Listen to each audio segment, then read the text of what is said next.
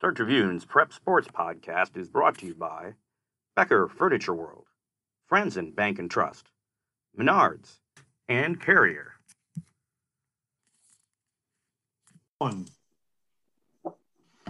Hello again. I'm Jim Paulson with the Star Tribune. My colleague David LeVake is virtually by my side, and we're bringing you another episode, another chapter in our long-running series, Talking Preps. Dave, we're talking some more preps today. We got some football to wrap up, and I think we've also got a story you wrote in that appeared in Wednesday's paper about the high school league and their finances, because we could get into that football argument a little bit. It could go a little bit long. I know that there's going to be some dispute on who should be number one. Let's wrap up the high school league story that you had written about or written in today's paper. Tell me exactly what that consisted of and what's changed from the last time we discussed high school league finances.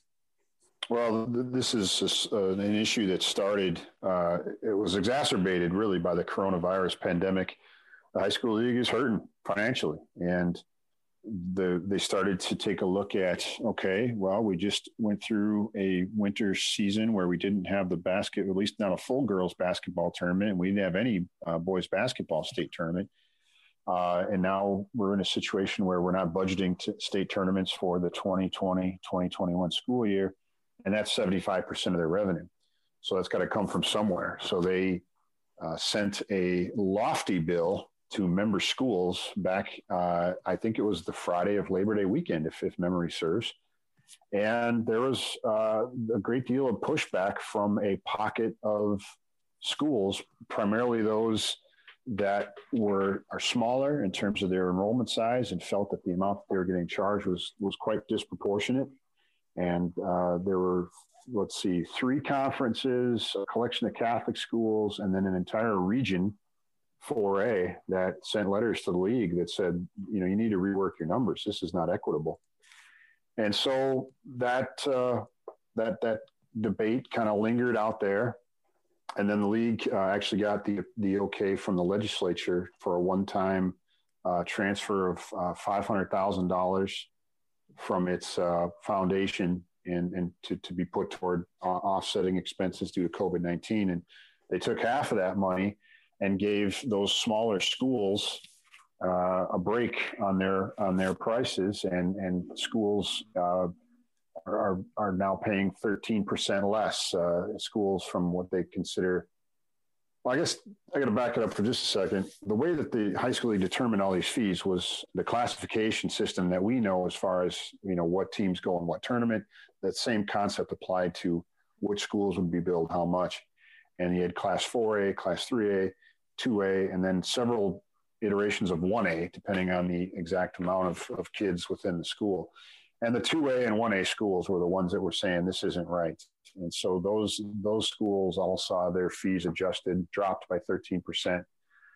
So, for example, one of them, I think it was the 2A, they were going to have to pay $7,000 over the course of this school year. Now it's $6,044.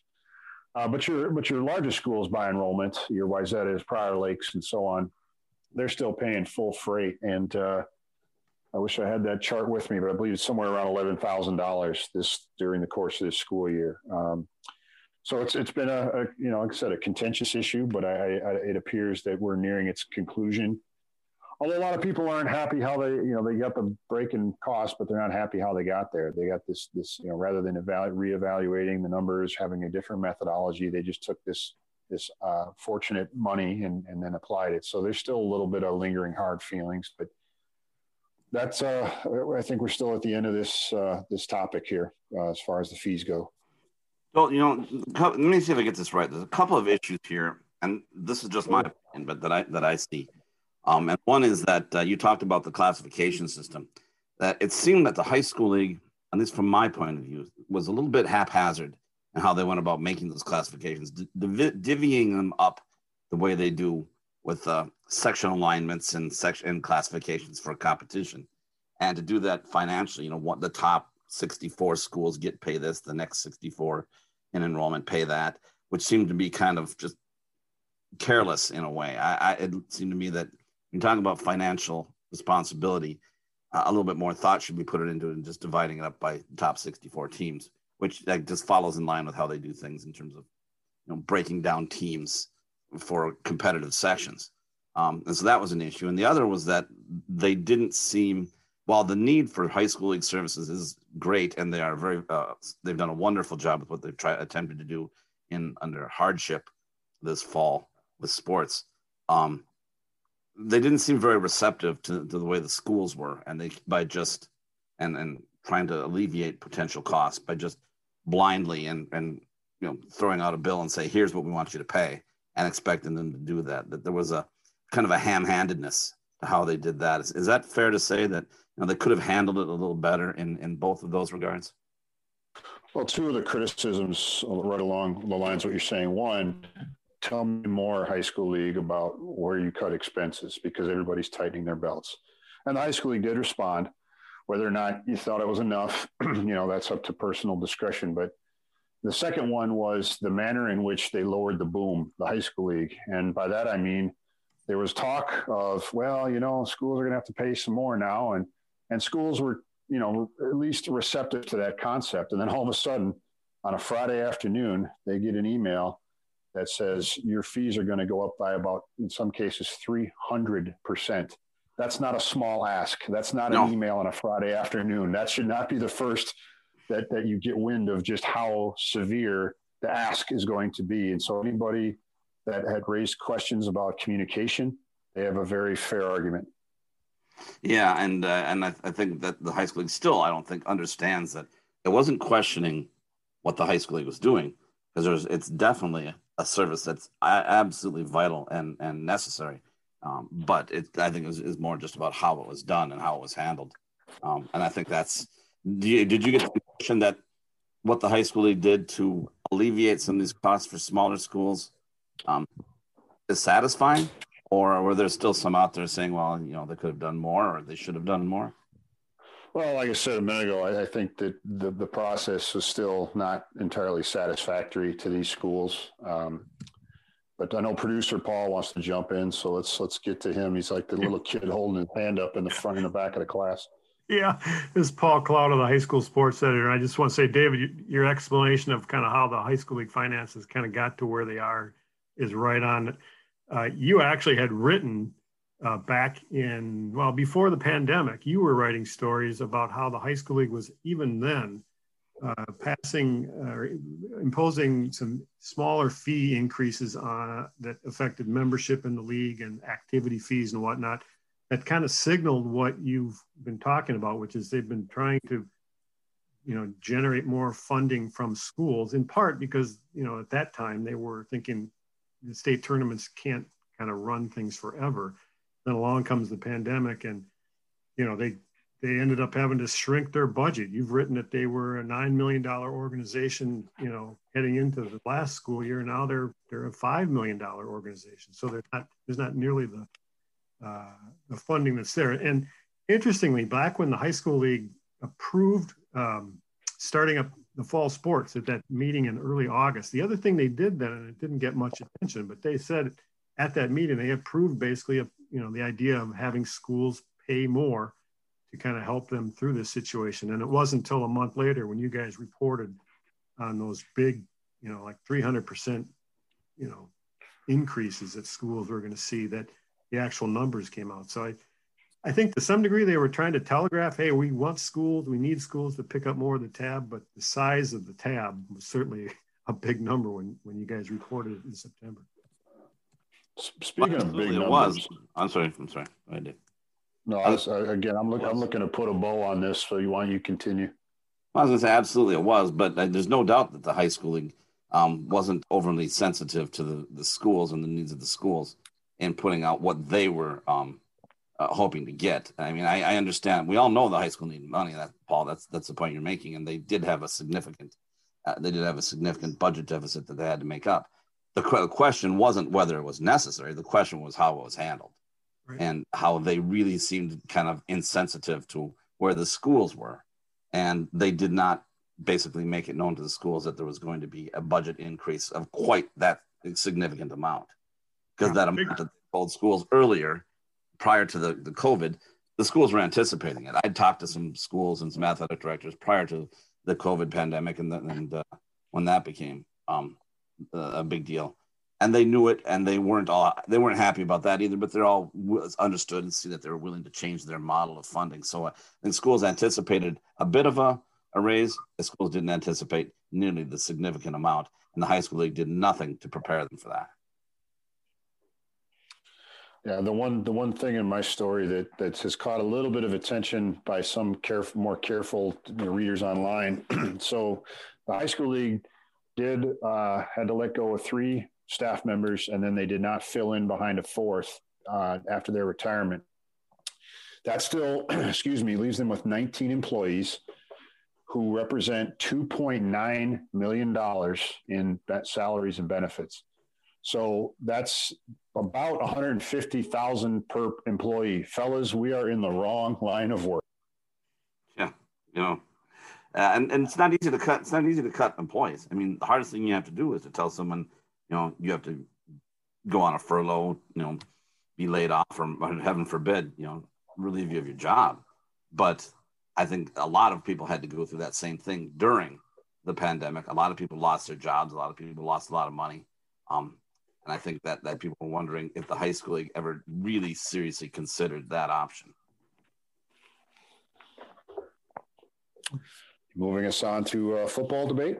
Yes, let's do it, Dave. You and I wrote on Monday about Class 6A, who should be the mythical national champion. I mean, they haven't had state champion, national champion, whatever. My world is Minnesota. In the pandemic, my world is the confines of my house. So things have shrunken up a lot.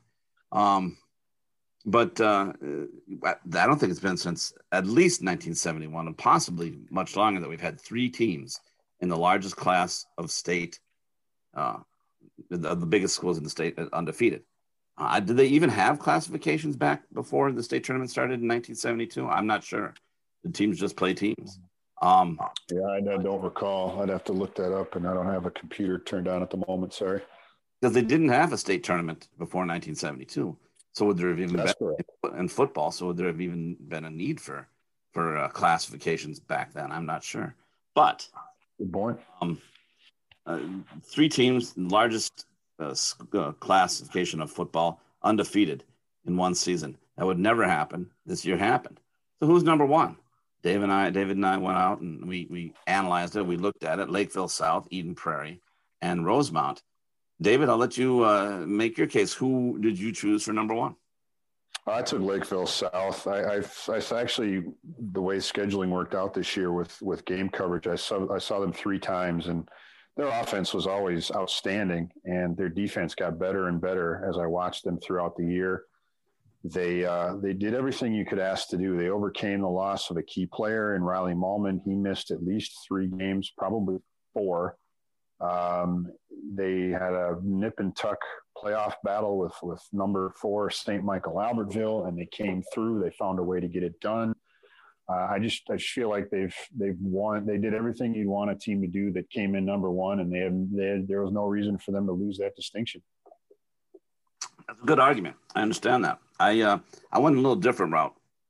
Last year, I didn't mention this. I looked at Rosemount. Last year, with a lot of the same guys back this year, they had beaten Lakeville South and Eden Prairie. And the players talked about that. This year, they had all kinds of problems with their schedule due to COVID restrictions. They missed their first 2 games of the season. When they finally got rescheduled, they had to play 2 games in 4 days, a Friday, Monday, a doubleheader, followed by another Friday game, so it's 3 games in 8 days. Their final regular season game was also canceled, but they got better and better and better. You talked about Lakeville South's defense getting better in the season. Rosemont's defense was great all year long and was stabilizing by the end of the year. They didn't allow a point in any of their last 3 games. They had an offense that really came along. They got better as the season went along. And in their final game of the season against a pretty good Eastridge team, without their starting running back, who was out with a concussion, they went out and put 42 points on them and shut them out. My contention was that this was probably the best defensive team in the state, and you win with defense. And it's not how you start; it's how you finish. And I thought of all three teams that were undefeated, I thought Rosemount was by far the best team at the end of the season. So they got my number one. And of course, we're missing completely Eden Prairie, who's great every year. They did exactly what Eden Prairie is supposed to do. They won every game. They didn't have any really close games. But I didn't think Eden Prairie faced a whole lot of adversity this year that other teams didn't face as well.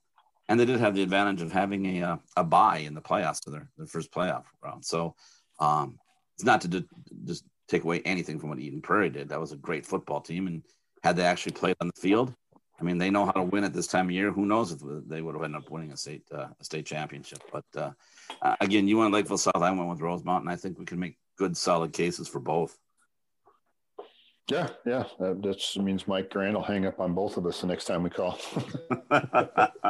Hey, I like Mike. What's that, Paul? This is Paul again. Hey, can I just throw I don't even know, I wouldn't call it a bone, but to me, St. Michael, Albertville, no one's going to say they should have been in the discussion maybe for number one, but how would you like to be those guys?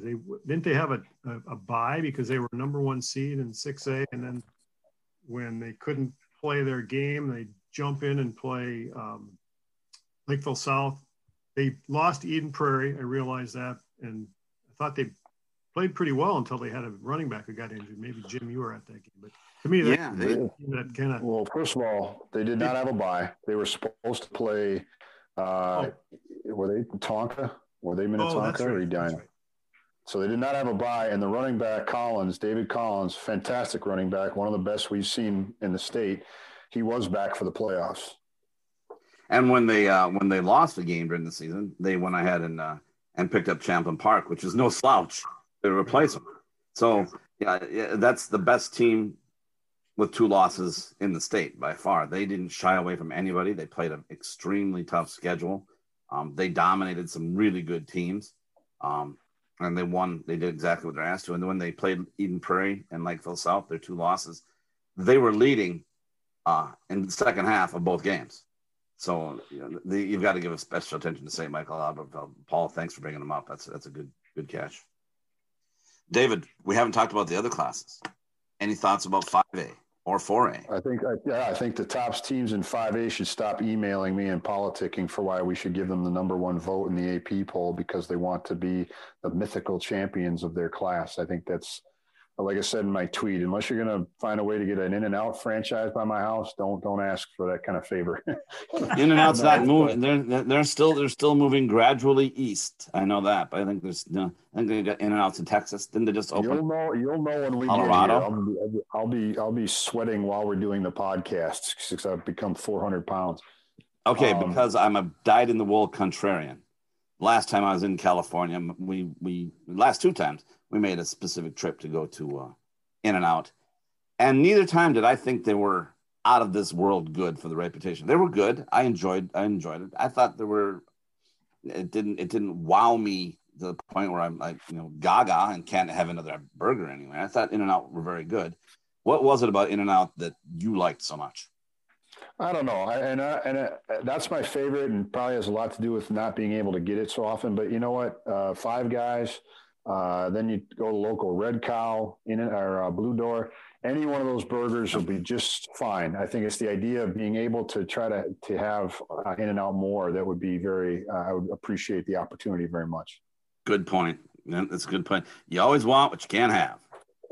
That's right. Okay. Class 5A. I'll start there.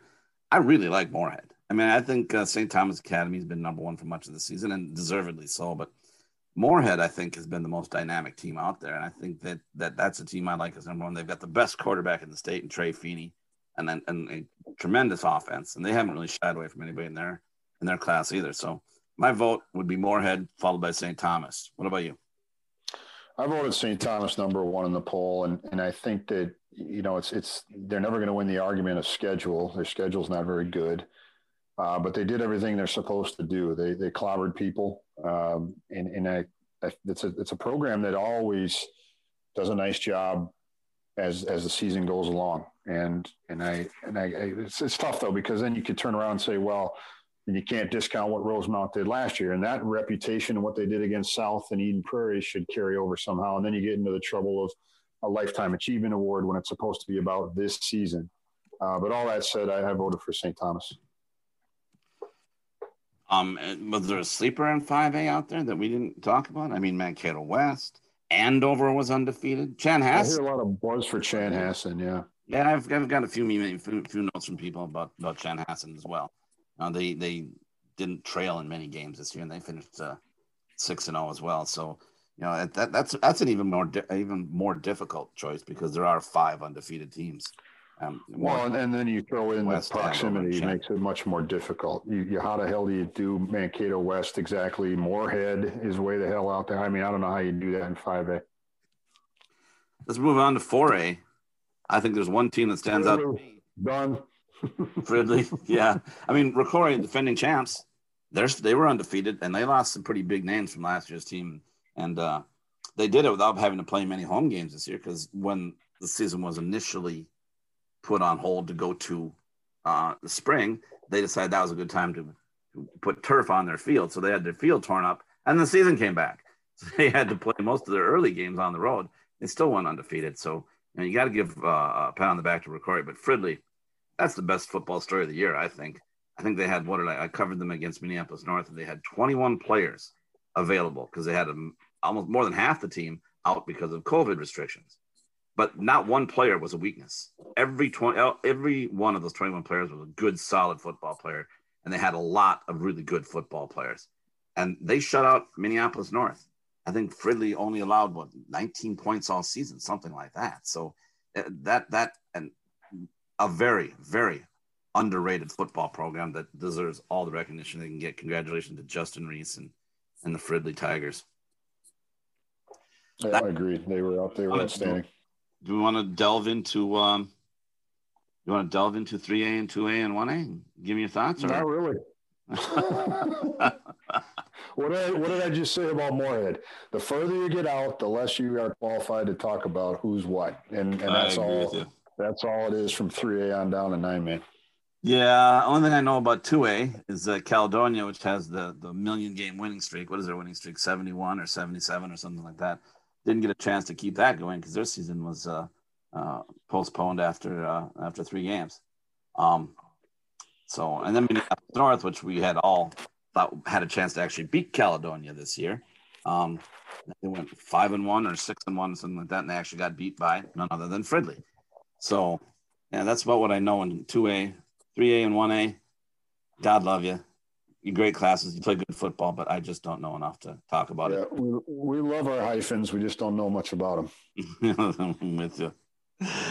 All right. Well, I think that'll wrap it up for us. Oh, no, it doesn't. We're going to go a little long today. You're not going to shut me down twice. I wanted to put something in the paper or on a blog that puts a little bit of a bow on the season. Okay. You poo-pooed it then. You're going to do it now.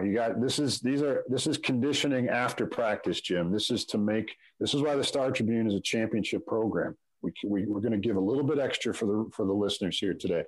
So I think that a football season should have 3 elements that you should be able to point to and say, yeah, I've got something in that category that I really like. Now, if you get into the spirit of what we're going to do here and you decide to add another heading, by all means do that. But my 3 things you need to have, you want to see something that you haven't seen in a while or haven't seen before. You want a great individual performance, a signature individual performance, and you want a righteous playoff game. And this season had all 3 of those elements for me. And I'll start with something you haven't seen in a while. I watched Stillwater beat Eastridge. That hasn't happened since 2012. So that was a cool thing to be able to see because, again, it hasn't happened in a while. And you always like stories that you can riff on something that's a little bit unusual. Signature individual performance came from an unlikely place, Cambridge Isanti. And I'm not dogging Cambridge Isanti. It's just not a program that I would normally see in our sort of metro-focused coverage in a given year. There was a COVID situation with Matamidi. Tartan needed an opponent. Cambridge was available. Cambridge Isanti comes down to play Tartan. And running back Gavin Zebarth, who's going to play at North Dakota, his 5 touchdown night. The 4 of them rushing. The 5th one is a receiving touchdown, and he runs it in from about 30 yards out with about about a minute on the clock or so. That ends up being the game-winning points. So that was a very cool individual performance by him. I asked his quarterback about it. He said, "Yeah, I told him keep scoring. I got you on my fantasy team." And then a righteous playoff game. Again, COVID, we talked about it earlier, sets up St. Michael Albertville, ranked number 4 in 6A, coming down to play undefeated in number 1 Lakeville South. Game is really great. Lakeville South has to score twice in the 4th quarter. The second one with less than 30 seconds to go to pull out the victory, which St. Michael Albertville almost took back because they got themselves in position for a 40-yard field goal with 2 seconds left. It didn't miss by much. So that was the 3 things that I want out of a season this season achieved, and for that I am grateful. So you are putting me on the spot here. I've been thinking about this. Yeah. Honest with you. So what did you do? Did you see anything that in a game, in a result, who won, who lost, whatever, something we haven't seen in a while? Did you have one of those kind of games? Well, the one thing that to kind of follow your lead. I mean, Farmington did beat Lakeville North for the first time ever. There we go. And 29-7. And Farmington had been the type of team over the years that has had a good offense and has had maybe a strong starts, but when they go up against the big boys, the Rosemounts, the Lakeville North, teams like that, they've had a tendency to get overwhelmed. They didn't do that this time. Lakeville North, well, it wasn't their best team ever this year, is a team that doesn't back down, and they live by their reputation. That matters a lot in high school football because kids see that. But Farmington went and weren't bothered by that at all, and they didn't just beat Lakeville North; they beat them 29-7. So that exercise some teams for Farmington. So congratulations to the Tigers on that one. Great, I love it. Individual performance. It wasn't statistically amazing, but what it was a kid putting his ego behind it in the back in his back pocket, go ahead and do what was best for the team. And that was the quarterback of Maple Grove, Nate Elms. They weren't playing as well as they could have played, and Coach Matt Lombardi admitted that.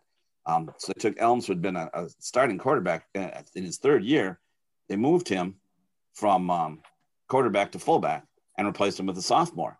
And I saw that game against Osseo, and he went out and, I think he ran for somewhere in the neighborhood of 90 yards. He scored a touchdown, 2 touchdowns, I think Elms did. And when I talked to him after the game, there was no hard feelings or anything. He had been the quarterback. He got moved to fullback. He came through in a time when a lot of guys might be pouting if they didn't move out of that position.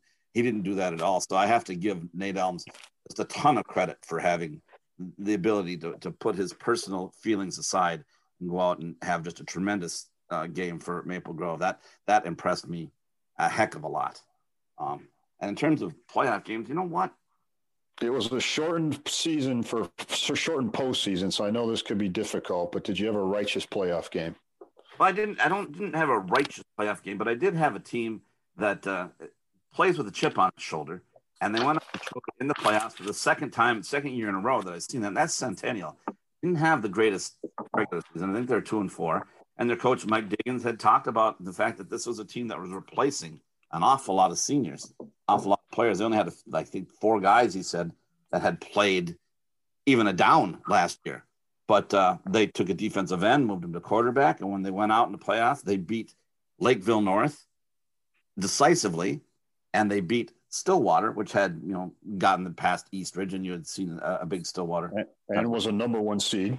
Yeah, it was a number 1 seed, and they did it both times, with physicality and with commitment and with a bunch of guys that just grew as the season went on. So I wouldn't say there were tremendous football games, but I got to hand it to what Diggins and those Centennial kids are able to do. He talked about they play physical and they don't feel like they get the credit that they deserve in the North Metro up there. But Centennial was a handful by the end of the season, and kudos to them.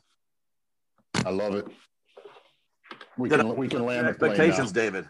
You did. We can land. You were an In-N-Out burger. We can land the plane now. Speaking of which, last time, going back to full circle. Last time I was in California, we were flying out of San Jose, and there's a In-N-Out burger not too far away from there. So we went and grabbed some, brought it back, put it back in our bags, and saved it, and were able to eat In-N-Out burgers when we got home, like 5 or 6 hours later. So that was kind of cool, eating In-N-Out from We had picked it up in San Jose that morning and had eaten it in New Brighton, Minnesota, where I live, that evening. Kind of cool. Smuggling it across state lines. I love it. Contraband. In and out is contraband. All right. Thanks for joining us. I appreciate everybody being here with us. We appreciate the Paul Claudette chipping in with his thoughts. Thanks, Paul. And we'll talk to you next week.